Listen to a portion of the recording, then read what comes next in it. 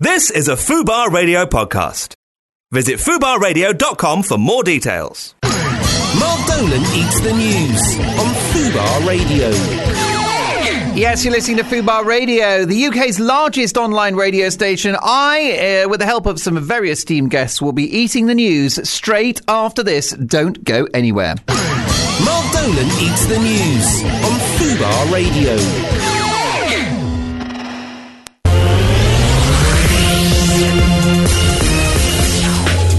Hello, they call me Mark Dolan, and this is Mark Dolan Eats the News, a 1-hour digest of the week's biggest news stories. This week in the company of award-winning Irish comedian Rory O'Hanlon.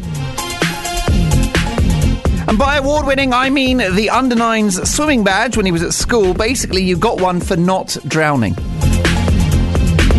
So we know he's buoyant. He also happens to be extremely funny too. If that wasn't enough, we're joined by a journalist with a very 2015 job. Jodie Thompson is the blog's editor of the revered Huffington Post UK. Hello, Jodie. Hello. Welcome to the show. Of course, Huffington Post is the online destination for UK news, blogs, politics, entertainment and much, much more. So that's a journalist working for a publication that isn't slowly dying. Yay!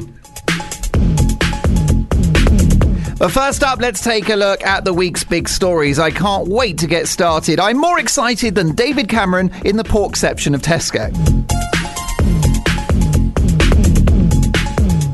Now, we might be dealing with an increasingly belligerent Russia, a crisis in our relationship with Europe and a looming second global recession. But the biggest story of the week has to be 5p for a carrier bag. What is the world coming to? It's reached the point now that the carrier bags at Primark are now more expensive than the clothes. Our health as a nation has been brought into question this week with myriad stories about obesity, type 2 diabetes and whether or not carbs are actually bad for you. I must confess, I've not been looking after myself recently. I've been drinking a little too much, eating the wrong food and breathing near Volkswagens. And like so many Brits, working too hard. Honestly, I've had less sleep this year than Rolf Harris's art dealer. Too soon? It was for those children. The pro-EU campaign in Britain has been launched this week and it's being run by Sir Stuart Rose, former boss of Marks and Spencer's, which is fantastic because if you aren't happy with your vote, you've got a month to take it back. It's also been revealed this week that Facebook paid just £4,000 in tax in the last year. What a disgrace. I suggest we unlike them. That'll show them. Now, lots of people are getting healthy quitting smoking this month, with record numbers signing up for Stoptober. It's been a huge success. There's another one next month for the obese. Put that burger down, Vember. David Beckham is being tipped for a knighthood in next year's New Year's Honours list. He'll become Sir David and Victoria will become even more annoying. Hype is growing for the December release of the latest Star Wars franchise. Of course, Star Wars is now owned by Disney, who's spent $4 billion buying Lucasfilms. Disney bosses insist that they have not Disneyfied the movies, except that in the new one there will be a couple of Tim Rice songs and Darth Vader will have larger, cuter eyes. The Bake Off finished its run with a peak of 14 million viewers, making it the biggest show of the year so far. Unfortunately, there's no point in me watching it because I'm allergic to Paul Hollywood. Wetherspoons have announced they're to open a chain of hotels starting at £35 a night, although to save money, you will have to share with an 80-year-old alcoholic called Albert.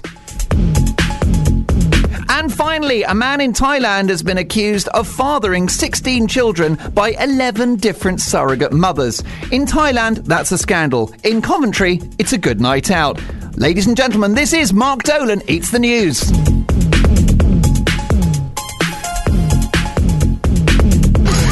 Mark Dolan Eats the News on Fubar Radio.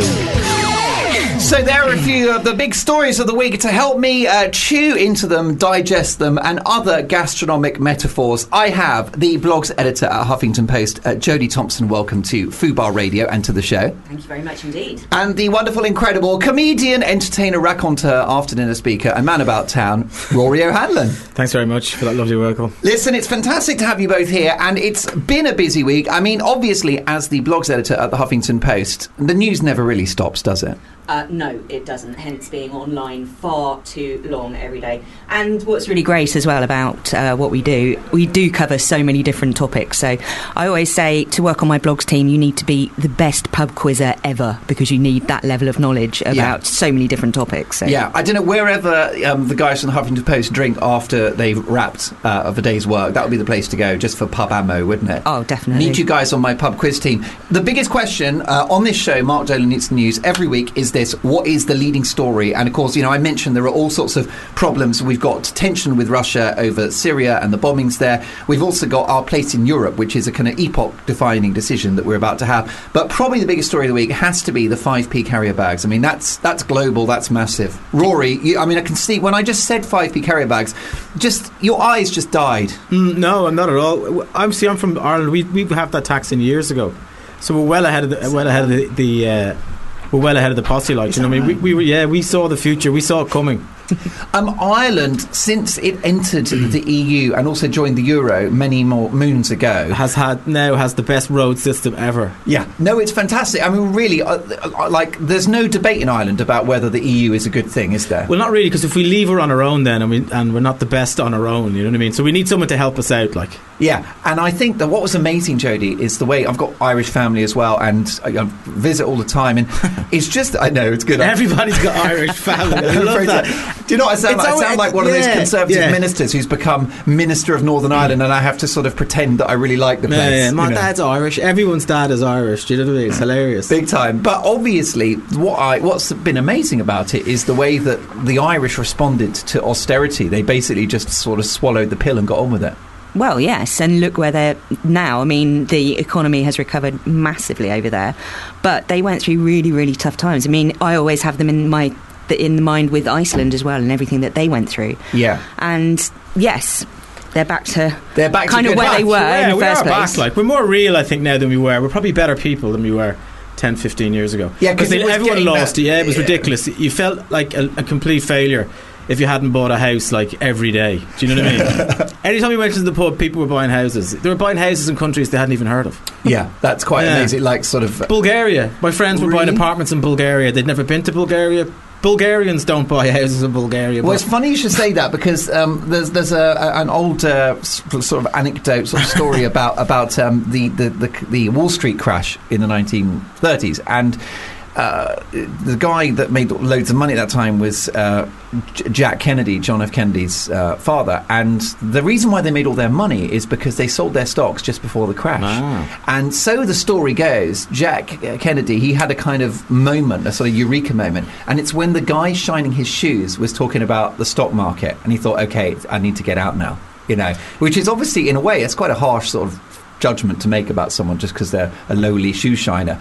But I must say that, you know, friends in Ireland, family in Ireland have said that it's like taxi drivers talking about their sort of, you know, portfolio of buy-to-let properties. You're thinking, yeah, it's money's supposed to be for the privileged, and once everyone's getting involved, it kind of They have the knowledge. Right. The knowledge is everywhere. It's like, a good point, Jodie. I mean, money, it just suits rich people better, doesn't it?